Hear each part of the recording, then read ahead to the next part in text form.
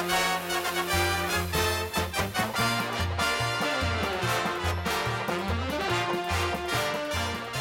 everybody, welcome to another edition of the Shea Anything Podcast. Yay. Doug Williams alongside Andy Martino on another Monday afternoon. I am very glad this week that we're doing it on Monday.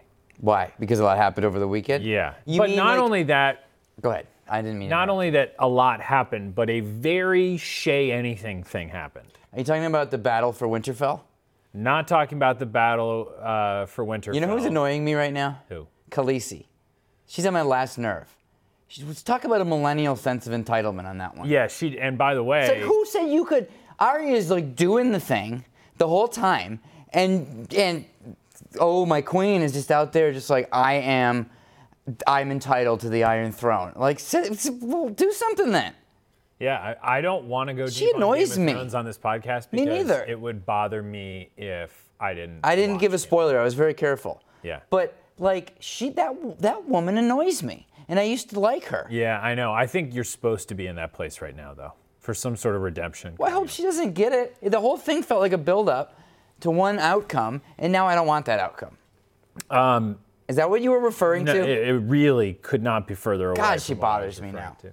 We have talked a lot about your opinion or something that you, I don't know, you I don't know where you're diagnosed going this with this. Mets team with earlier in the season. Oh, I do know where you're going with this.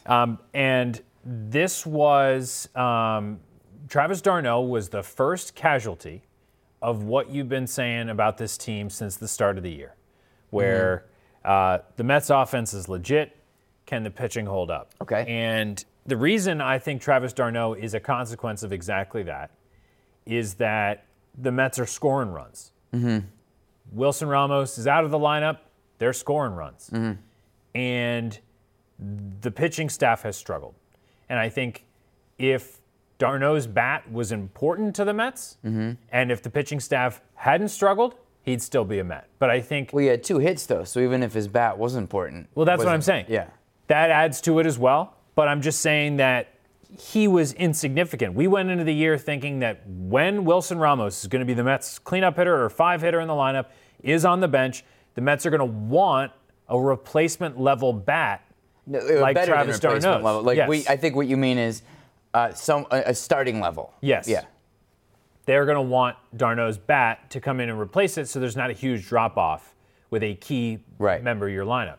And given the fact that, like you just pointed out, d'Arnaud wasn't that, and given the fact that even when Ramos is out of the lineup, the Mets are scoring runs because they got these guys, McNeil, Alonso, coming out of nowhere, J.D. Davis, who are having huge seasons already, it has just become clear that they can rely on the backup catcher role as a defense-first position, and I think they swallowed the money and are willing to move forward with that. I think that's part of it. I think there's a lot of ways to look at it. One way to look at it that's less favorable to the Mets is probably that they didn't give him, and I think there was some feeling about this in the Mets clubhouse. So you got a guy who missed a year and didn't get a whole lot of rope to prove that he had anything left. He missed a whole year, and that's all the time you're going to give him. I'm not saying that I agree.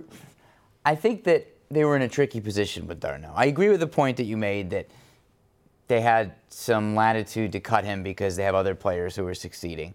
But they were in a tricky position with him because of the timing of his return, where they didn't get a full look at him in spring training. And they didn't cut him to save most of that 3.015 or 1110, about $3 million on him. This is one of those situations where I think the Mets kind of get criticized either way in this scenario, because if they cut d'Arnaud to save the money before the season opened, people are going, oh, the Mets are cheap. It's $3 million. You're going to get rid of Travis d'Arnaud for $3 million? But since they kept him, now it's like, well, what? You didn't think he was going to suck? He's always sucked. Why did you spend the $3 million? So they kind of get caught. Well, that's a different argument than the one you're making, though. I'm not really making an argument. I'm just the first thing you said was just about how d'Arnaud didn't get a chance. That's one argument. To not struggle. He didn't get a chance to actually get going. I think some players felt that way, some teammates. Okay, but here's the problem. If that was going to be his role, wasn't it clear that whether he's coming off a year off or not, he was just struggling in that backup role, getting sporadic playing time? One could argue that he didn't get enough time to be deemed like to have that conclusion reached. One could also argue that he was so bad that it was time.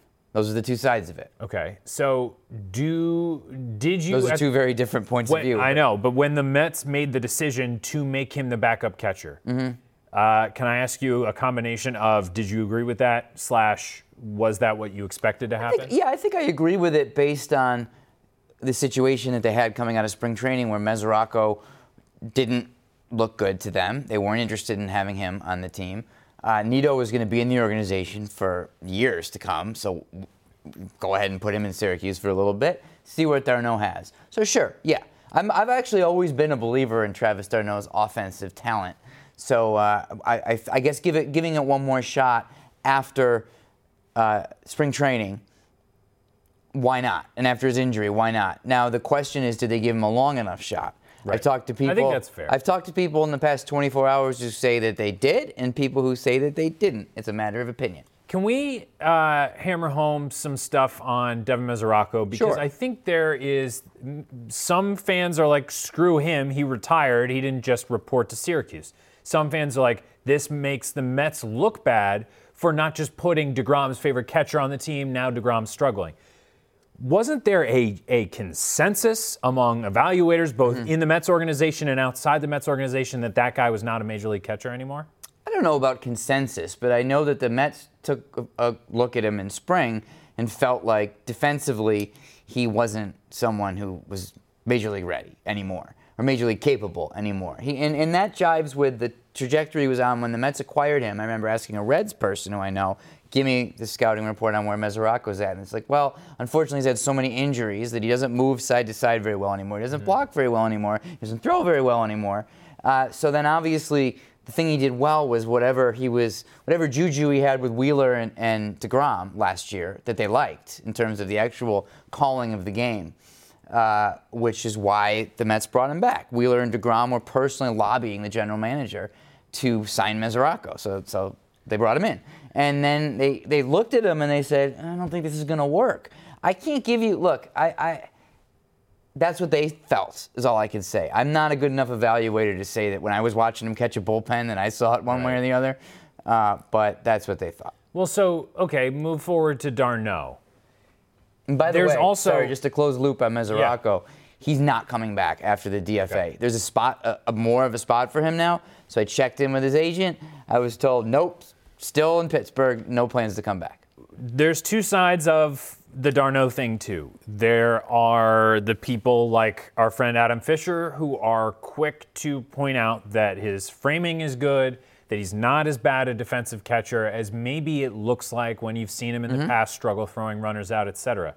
The other side of it is, and this is where I happen to be, that d'Arnaud, it seems like consistently at times in his career, has just not fully clicked with the pitchers. No, for sure. And that is almost easier for me to see just for the blind eye watching the game. You mean when DeGrom's shaking? Yeah, that is just, that's easier Sign. for me to notice than his framing, because most catchers in Major League Baseball nowadays are good at framing, at least from my perspective, maybe not the analytical framing. Yeah. So when I watch pitchers and catchers, I am just focused on whether they seem to be agreeing on the game plan. And Travis d'Arnaud always seemed to struggle with that part of the game, and let alone the fact that before he got Tommy John surgery, he was struggling throwing runners out too. So I did not agree with him breaking the camp as the backup catcher. If the Mets wanted 3 catchers, I was cool with that. Nido, Mesoraco, whoever the third one would be, used d'Arnaud as really a bat. But I don't know, where do you think the Mets ended up with d'Arnaud? Because clearly they loved some parts of his game for a long time, and they ended up DFAing him and losing $3 million because of it. Why did they DFA him, you're asking? Well, no, so I'm saying, do you think the Mets agree with the premise that he was not clicking with the pitchers? Seems so, yeah.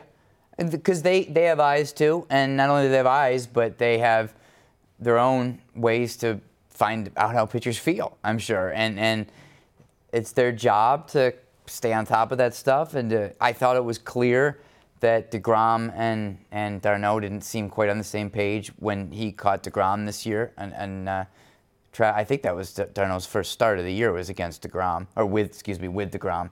And it didn't go particularly well. Now, DeGrom's got bigger issues than Travis d'Arnaud, obviously, but that didn't seem to click that well. He's never really had that reputation. It's so hard to come to one objective truth in something like this. I mean, Dan Warthen, the longtime pitching coach, used to crush d'Arnaud in the pre-series meetings with the pitchers and catchers, and and some people used to think that Warthen would blame d'Arnaud for everything that was wrong with the pitchers. And some people thought that he was right because d'Arnaud couldn't even frame. Even though the metrics said he could, they didn't see it. And so Dan would call a lot of pitches from the bench on Josh Tolle and d'Arnaud and catchers through the years. And maybe if you're coming up and you're DeGrom and Syndergaard and you're coming up under Warthen and you're hearing him, I was about to say a bad word, if you're hearing him trash d'Arnaud in the meetings for years, maybe you're never going to respect him. I don't know. I'm not blaming Warthen. I think Dan's a really good evaluator, and maybe he was just right. But this stuff, Travis has been with the organization a long time, and sometimes these things are hard to untangle. You've quoted the story from Travis talking about great, I don't have to go to any more meetings. Oh yeah, right. We told this at that Queens baseball convention when Plawecki was coming up. And the Mets absolutely knew that one of those two guys was going to be their catcher of the future. And Plawecki was on his way, and d'Arnaud was already a little bit established. Terry Collins asked me to write about the possibility of d'Arnaud moving to left field for the next year. And I asked d'Arnaud about it, and he said, he thought about it for a second. He said, wow, if I was a left fielder, I wouldn't have to go to all those meetings. Maybe it was because he wouldn't get yelled at by the pitching coach anymore. Those 2 points you just made seem to be connected. They do connect. Look, I'm not criticizing anybody. I'm just saying, who knows? You talk to Adam Fisher, who knows what he's talking about. You get one read on d'Arnaud's defense. You talk to Dan Warthen, you get a dramatically different read. It just goes to show that there's no single truth in these matters. What do you think of, the most simplistic opinion of the Met fan out there who thinks Jacob deGrom is their most important player? I think that's a very valid argument to make. And whichever catcher he preferred, and it was a decent defensive catcher in their opinion, and Devin Mesoraco should have been the backup catcher. Do you think that is not looking at the big picture enough if you're the Mets?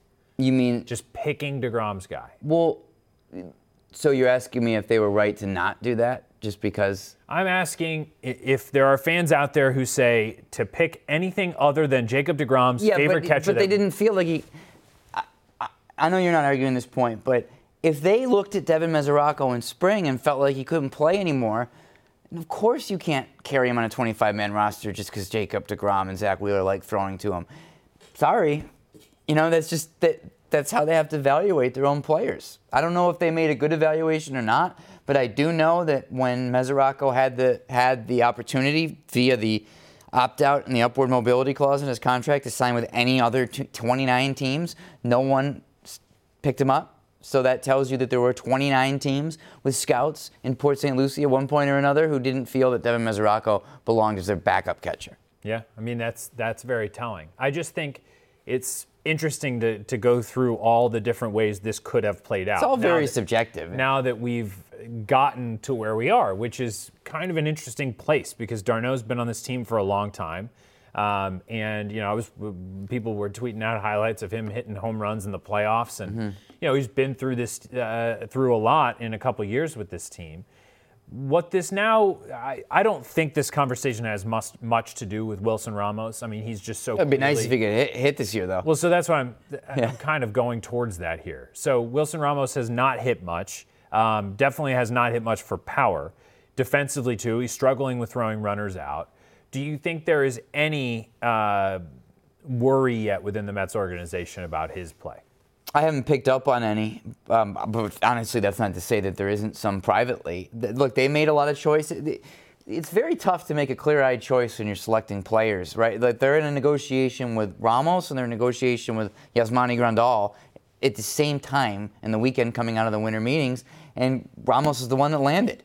So you just hope that works out. And it's too soon to say that it's not working out, but you could have signed Grandal, and Grandal could have been off to a bad start. He's off to a pretty good start. We saw him over the weekend. But you know what I mean? It's just like, you sign the guy that you agree to terms with, and then you hope he plays well. So that's what that's where they were, and they felt like 2 years on Ramos was better than the 3 or 4 that Grandal was still seeking at that time, although he ended up signing a 1-year deal with Milwaukee. It's just hard to say. And are they worried going forward? I think Ramos has got too good a track record in his past to say that a bad month tells you much, and tells you much about whether you should worry. But if that slugging percentage doesn't go up over the next month, and then we're into the middle part of the season a little bit more, yeah, sure. Well, this may be a stretch, but if Ramos really starts to struggle, d'Arnaud was your only backup catcher option who has had success starting in any capacity. And that's one of the reasons they wanted to keep him. Right. Initially. And, I think Ramos would have to struggle for a really long time to ever lose the starting job, just given the fact that he was just given a lot of money and he has the track record. But, Tomas Nido is a good defensive catcher and a good backup catcher, but I don't think the Mets view him as the starter. You said earlier this season, he is the backup catcher of the future, which sounds great, but also really unglamorous at the same time. Yes, but they have a guy they like in that role, which is funny because for all these different things that have happened that we're discussing with this one position, all they are is back to where they were, or have remained. Basically, their basic focus has been Ramos is the guy for the next 2 years, and Nido is the backup for a while, and that's where we are. Right. And that's where they were in December, January. Devin Mesoraco or not. Well, back to the Mets offense is legit. Can the pitching hold up the other end of the bargain? DeGrom and Syndergaard. So far, they are really struggling, and Matz has been solid ever since that really bad start, and really other than that really bad start where he didn't get an out. Zach Wheeler's been really rock solid his last couple outings. DeGrom and Syndergaard are struggling, and this no longer is, because of Matz and Wheeler, like I just mentioned, a rotation-wide conversation. This is really a 1 and 2 conversation. Yeah, which is better than a 1 through 5 conversation, or 1 through 4. Maybe, but at least if you're having a 1 through 5 are struggling conversation, you're like, well, Vargas is Vargas, Matz is inconsistent. Right. You're not going anywhere if these two guys don't get better. Yeah, and I think that it's worthwhile to go through both of them, Andy. I have some research right here about those gentlemen. Yes, I know you do. So let's start with DeGrom. John Harper continues to think that there's something more to this. Injury-wise? No, pitch tipping-wise. There's some reason why they're ready for the changeups, ready for the... Harp is convinced that he's tipping. Yes. Interesting. And he also agrees with you, though, that there's a certain amount of lack of velocity dip between the slider and the fastball. I don't know. What is your research telling you? Well, look, I just think there's a couple different ways you could look at this. There's this statistical case that says pretty clearly that both of these guys are going to get better, and they're going to get better sooner than later. You don't have to be a baseball insider to look at Fangraphs, but I've gone to the trouble of doing this for our listeners. But just some of the stuff, like I'm looking at Syndergaard first. A lot of his ERA is obviously terrible right now. It's around 6. His peripherals are right in line with his career norms. His K rate, 27% for career, 26.4 in 2019. The BABIP right now is high, indicating that he's a little unlucky. 376 BABIP compared to 329 career.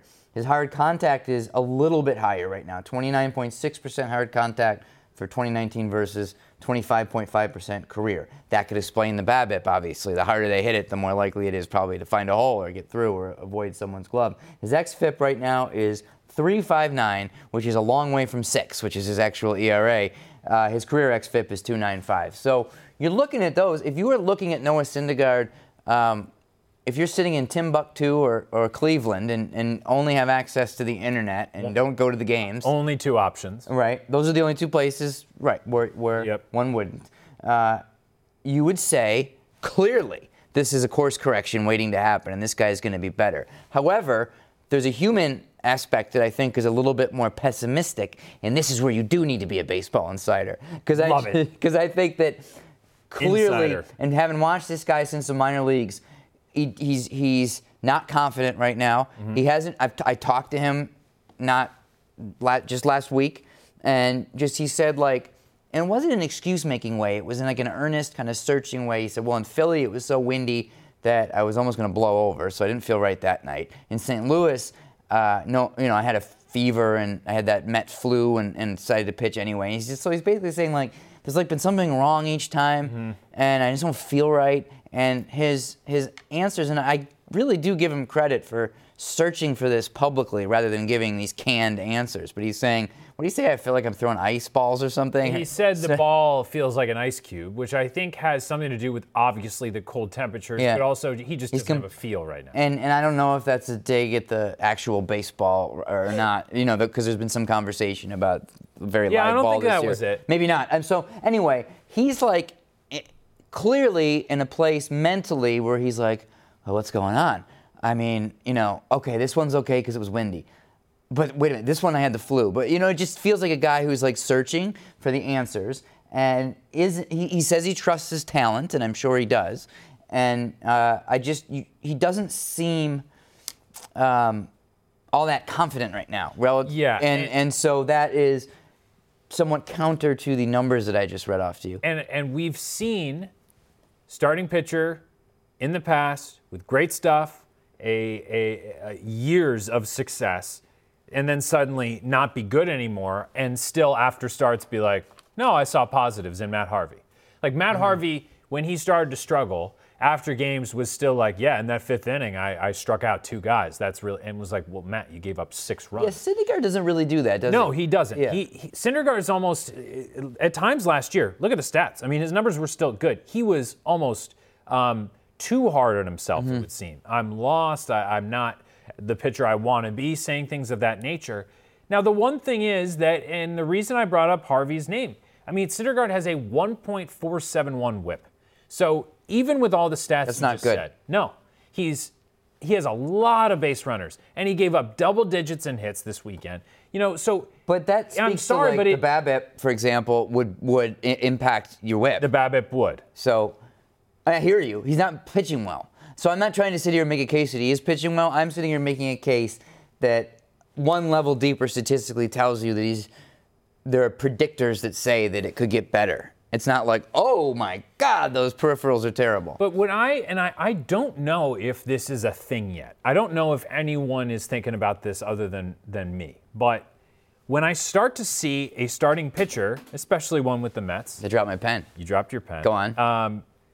When I start to see a starting pitcher who's had great success, young in their, early on in their career as a young pitcher, and then suddenly it drops off, it brings Matt Harvey back into my brain, because it's the stuff with Harvey. Even when he got back from the thoracic outlet, we kept saying, "Wow, he's hitting 95, 96." Syndergaard's stuff is still good. We always say that, like the stuff's there. Yeah. But the results are poor. So like, at what point are we supposed to believe that even after last year, when he was more hittable than he's ever been, he'll figure it out? This is starting to feel more like a trend and less like a slump. I got a question. Here's a sports discussion question for you that just popped into my mind. If neither Matt Harvey nor Noah Syndergaard throws another pitch, let's just say they both went into a mutual retirement pact tomorrow and started a company together, tech startup, but they didn't play baseball anymore. Who had a better career? Very similar. I would say that Harvey was more dominant at his. He started an all-star game. Yes. Okay. I don't know. But, Noah Syndergaard has, Harvey had that Game 5 start that ended up being almost tainted by the fact that he went back out there. Almost tainted. It was tainted, but I'm saying almost because he was great. Noah Syndergaard was spectacular in the wild card game. So they both have these really high-profile, great performances. They both have years of good stuff. I don't have both of their baseball reference pages in front of me, but certainly similar careers. I think that By the way, part of this discussion, though, and it's a great question, Matt Harvey's been a really bad pitcher now for like 4 years. The bad time has been extensive. Yes. And this stuff was never the same after the Tommy John. He was a horse that year that he came back in 15, but he was a different pitcher. He was very good for them, but it wasn't that dazzling stuff that he had before the Tommy John, and that was pre-thoracic outlet. I also think that in the tech startup, I was thinking about this, Noah's the one with like the idea, and Harvey's going to be like the guy who's trying to schmooze the investors, the sales. So I don't know what their innovation would be, but I think that's how the responsibilities would break down. I don't think that they should do it now. I don't want to tell them both to quit their jobs and leave baseball. Well, Harvey made $11 million in seed money this year. That's true. This is all investment money. With the Anaheim Angels. Los Angeles Angels. But by the way, Noah Syndergaard still has an insane career ERA. I think it's 3.14. Matt Harvey's 3.91, and it continues to go up. Lower than you would think. Yeah, it is. But that's the thing. He never put up an insane amount of wins, Harvey. Harvey won 13 games in 2015. He was really good that year. Obviously missed 2014 with Tommy John. But in 2013 and 2012, just really dominant, even though the sample size isn't huge. How many times do you think Matt Harvey's made 30 starts in a season, if you had to guess? Once in 15. That's my guess. Incorrect. Once in 2018. Which is so backwards. He made now, granted, Andy, he made 29. I guess he made 29 in 2015. He kept taking the ball for the Reds every fifth day. That's true. That's just a strange stat. How many starts did he make in 15? He made 29. 26 in 2013. So it was close, formality. But Noah Syndergaard, same question. Do you know the answer to this? There's less of a sample size. I would say 0. He's made 31 starts once in 2016. Okay. So he crossed the line that year. I mean, look. Really similar. If that Noah was the last Syndergaard, time that he really was a top guy, results-wise, 16. Yeah, because game against Bumgarner in the division. 17, he made 7 starts due to injury. Yeah. 2018, last year, again, like if you're not judging it from a close scope, like maybe in 30 years you'll look back at Noah Syndergaard's year in 2018 and be like, he went 13-4 with a 3 ERA. Oh, he had a great year. Last year did not feel like a great year. No, it just doesn't look or feel that way. Absolutely not. So, it's better, but that's not. But anyway, interesting conversation, but my point remains. I do. If Noah Syndergaard's career dropped off right now off a cliff, he and Matt Harvey would have very similar Baseball Reference pages. Yes, and that's the career trajectories feel very similar and very different at the same time. And that's an interesting comparison that we have made. How lucky for our listeners. What else you got? Here's an interesting stat about Jacob deGrom, who also pitches for the Mets. And is having a better career than both of them. Which I think is vital. 77.4% left on base percentage this year, 82% last year. Talking to Jacob deGrom last year, at one point in the middle of his run, I said, "What's the difference? Why are you so awesome?" Basically now, where you were good before, but not on this level. And the first thing out of his mouth was, better with runners on base, better with runners in scoring position, actually, I think is what he said. And I said, well, what is it? He says, really more just a mental adjustment. I'm basically pitching like there's 2 strikes whenever there's a runner in scoring position. So I'm like really, really locked in. So that's not a huge, 77.4 to 82 is not a huge jump, but I just think given what he prioritized, it's meaningful that he's leaving fewer runners on base. More base runners are scoring on him. He's stranding fewer base runners this year. I think that's one thing because it's important to him to look at. This guy's xFIP is 296 right now. That's very good.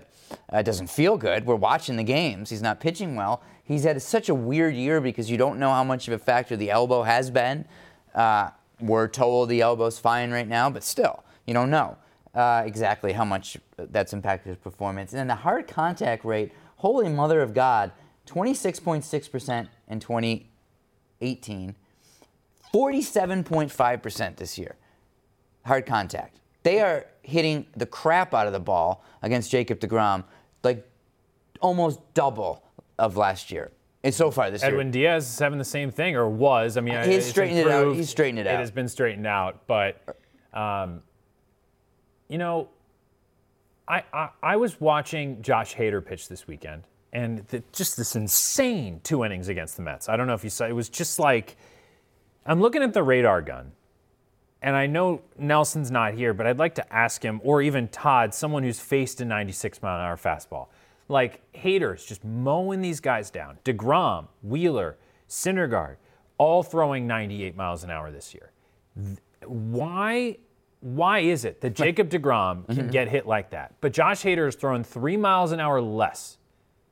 And no one can even touch him. Well, I'm mind blown by clearly the hard hit rate against Jacob deGrom. Clearly, batters can hit velocity, and now there's this is where I become a reporter and not like a first-generation analyst where I can sit here like Nelson and be like, well, But the questions I would ask, I think you're asking a good question. And if I was trying to report that out, I would say, well, how much does movement impact it, obviously? How much does pitch sequence impact it? Deception, which is not just tipping, but deception is like the deception your delivery. I think deception is the key, with Hader specifically. And well, actually, maybe we should turn the tables here.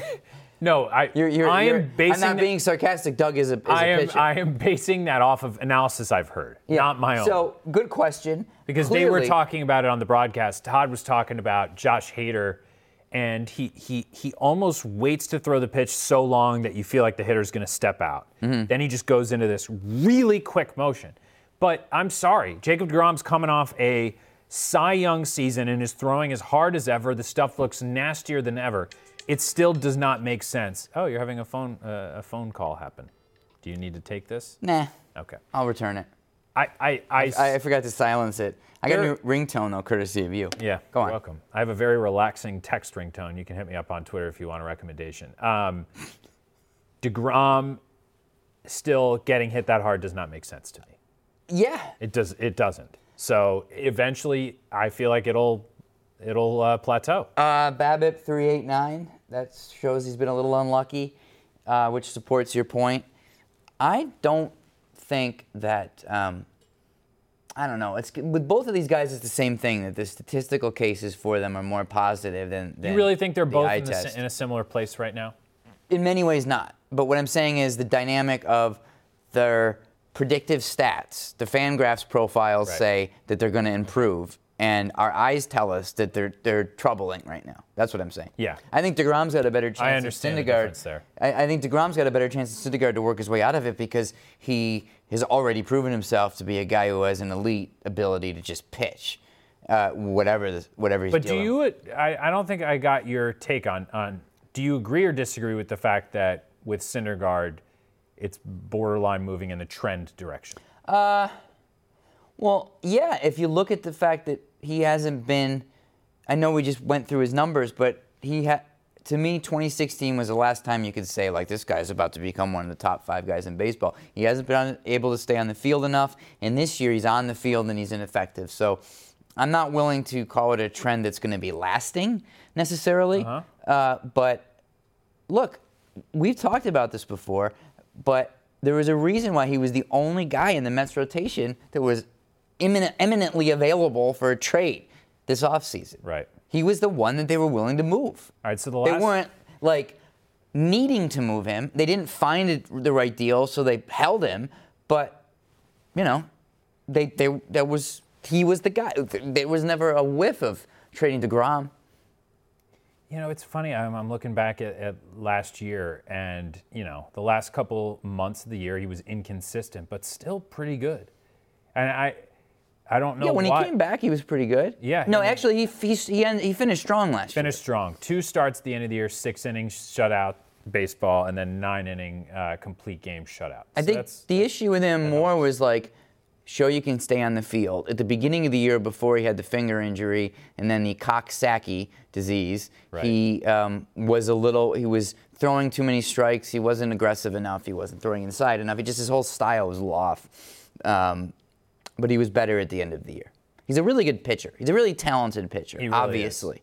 That's what's, again, it's a little bit confusing, but there was a certain thought in the Mets front office that said, if we trade this guy now, we can get something and then acquire another pitcher to approximate his production. That was a thought. 3.9 ERA before those 2 starts to end the year against Atlanta and Miami. Mm-hmm. He was an ERA under 4 for most of August and September. That's not that bad still. Still, as you're saying, as we've said on multiple shows, it led the Mets to the evaluation that he was potentially expendable. Yes. So, what'd you do on Saturday night? I didn't dance. So I stuffed steel wool in some holes because that's where I thought the mice were coming in. Were you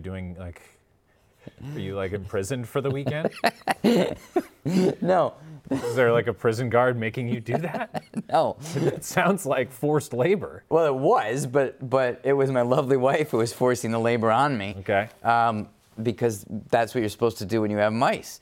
Is we we're back to the mice. Okay. Well, I pulled the fridge out from behind the wall, and we found out that they were coming from behind the fridge. That's where all the droppings were, and I put steel wool in every crevice. We have wood floors, as you know. You've been in that kitchen, so there's some gaps and getting in there. Yeah. I also went to the very, very Don Draper fixing the sink. Not as Not as cool. sexy. Boy, this guy really wants to talk to me, but we're still gonna hold it. Okay. I will just go ahead with my Saturday night. I went to a wedding shower. Okay, cool. Yeah. A wedding shower. Yeah. So not a bridal shower because the groom and his family are there. It was and multi-gender. The bride and her family are there. Yes. 2 genders represented or more? 2 genders fully represented. Okay. Was it fun? Yeah. Okay. Good story. Yeah. Thanks. Steel wool and wedding showers. Couple of lame That's baseball. what we do. Thanks for listening, here. as always. Watch everybody. baseball. I'm sure you. No, you didn't. You were at a thing. No, I watched. Hey, did you go to the comedy did. club last week? You were one night. You were debating. No, I didn't This go. is how responsible. You watched baseball night in New York. And By the way, I watched baseball after the wedding shower. I left the wedding shower at 9. The Mets game was in like the 3rd inning. I want to tell our listeners. Okay. You obviously turn on the TV and you think, who's this professional haircut and what does he know? Exactly. But Doug's like watching almost every pitch of every New York baseball game, and it's a model for what we should all do. There are times when I'm going, screw it, I'm doing whatever, and then I think, well, Doug's watching, so I'll turn on. Well, in fairness to me, and I know you're praising me, but also I am, yeah. Wait a minute. I don't have a wife and kids. So, like, there will be a time where it's a little more difficult for me to justify spending my Monday, Tuesday, Wednesday, whatever, just sitting on my couch watching You just baseball. close the door and you say, shut up, Daddy's working. That is sarcasm, like so much of your sarcasm that people will think is not sarcasm. It's not sarcasm. Oh, boy. Just digging yourself deeper. The truth will set me free. Okay. Thanks for listening, everybody. Sorry to confuse you all there at the end. Thanks for listening, and we'll talk to you next week.